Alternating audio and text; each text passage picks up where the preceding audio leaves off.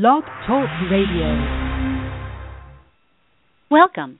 Today our topic is overcoming top compensation issues in law firms. Joining us is Edward Rataj, Managing Director of the Compensation Consulting Division of CBIZ Human Capital Services. He has 19 years of HR experience with a focus on designing innovative compensation programs. As a recognized expert in compensation, Mr. Rataj has been recently quoted in the Wall Street Journal, Smart Money Magazine, and TheStreet.com. Welcome, Ed. Glad to have you here. Well, thank you for having me. I appreciate the opportunity today. Well, let's start off with a very obvious question. In the current economy, aren't employees just lucky to have jobs today? You know, that's a question I hear quite a bit in my line of work as a compensation consultant. And it's interesting. If you look at the data, what gets reported in the national news is the unemployment rate and how it's still at historical highs. And depending on which side of the political aisle you sit on, sometimes, they point out that a lot of the drop in unemployment is actually due to people giving up on looking for work. And so the job market still isn't where it needs to be, particularly from historical levels.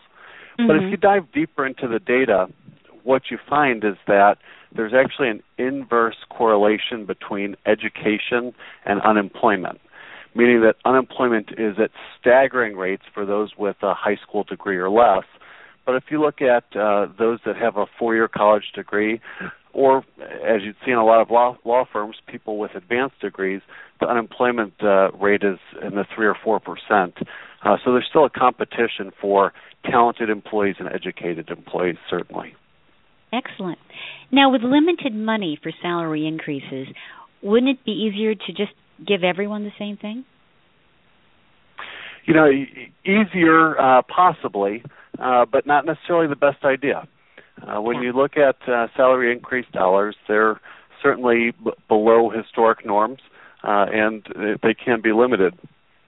What we're seeing many organizations do, and certainly what I suggest to clients, is that that's really a time to not only differentiate your increases based on performance, but to really take it a step further and to hyper-differentiate, meaning if we only have a 2% pool, let's say, if we give everybody 2%, our poor performers are getting far above market increases for their level of performance, Absolutely. And our top performers are only getting 2%. So that's really a time where the easy answer may be to give everybody 2%, but if we can hyper-differentiate and get 6, 7, 8% in the hands of our top performers and do so at the expense of our lower performers, I think that will be successful all around. And that'll go a long way for staff retention as well, certainly. Absolutely. So now what are your thoughts on free compensation data found on the Internet? That's actually an easy one. I think it's worth less than what the cost of it is. The data tend to be self-reported, and that means that I could log on to the Internet and ask one of those websites how much any job should be paid, and not only will they give me an answer, a compensation level, but they'll also give me 3 pages of tips on how to beat up my boss to get a raise. If I log back onto that website, I can then supply them with additional confirmation information that they'll incorporate into that database, and I can just keep entering data until I can literally drive to the answer that I want. So there are very few quality controls in place, and it's not a great way to manage compensation. Right, and you can't believe everything you find on the Internet, as you know. Absolutely. So let's say, That's a good rule of thumb. Good rule of thumb. Let's say I have a compensation survey of law firms. Is that all I need?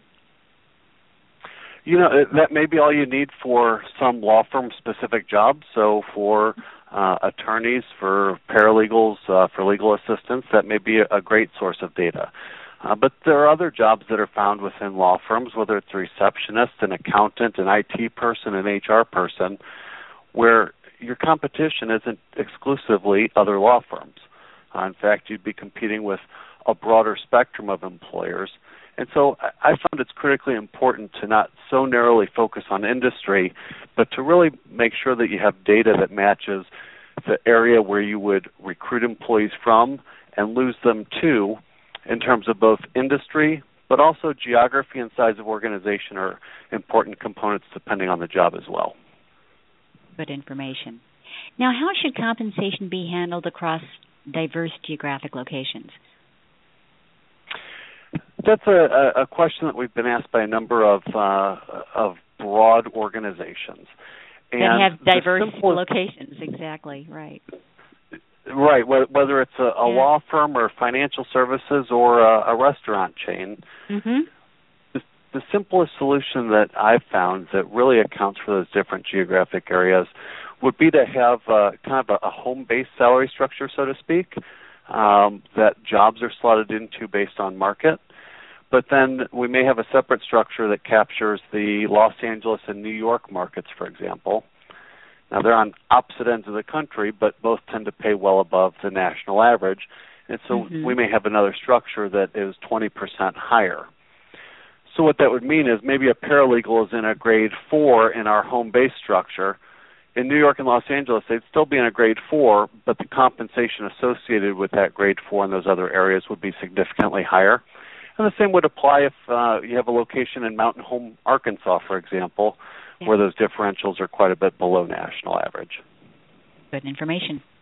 Now, how can compensation philosophy tie into a law firm's business plan? I've seen that work specifically in law firms, frankly, at extremes of the compensation philosophy range.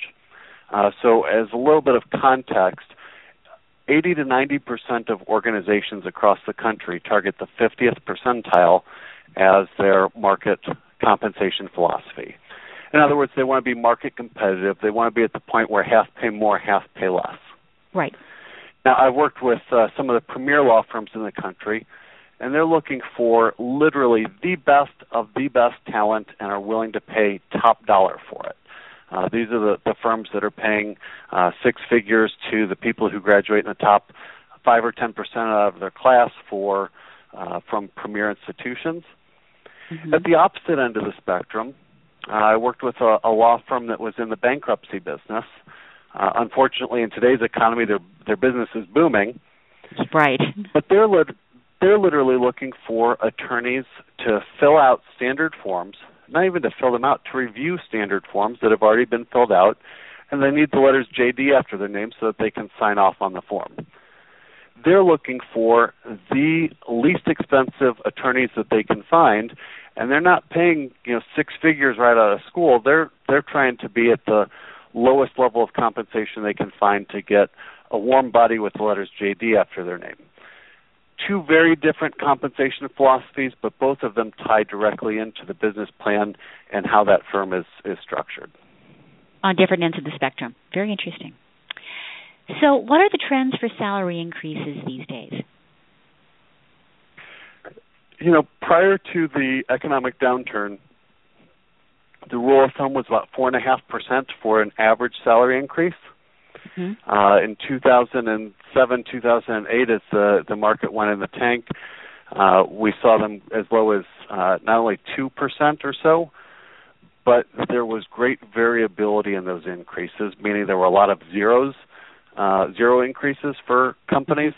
At the opposite end of the spectrum, there were a number of companies that said, we're going to overinvest, or we're going to put a lot of money into compensation while the market is down and while employees are cheap, and we're going to hire the best of the best.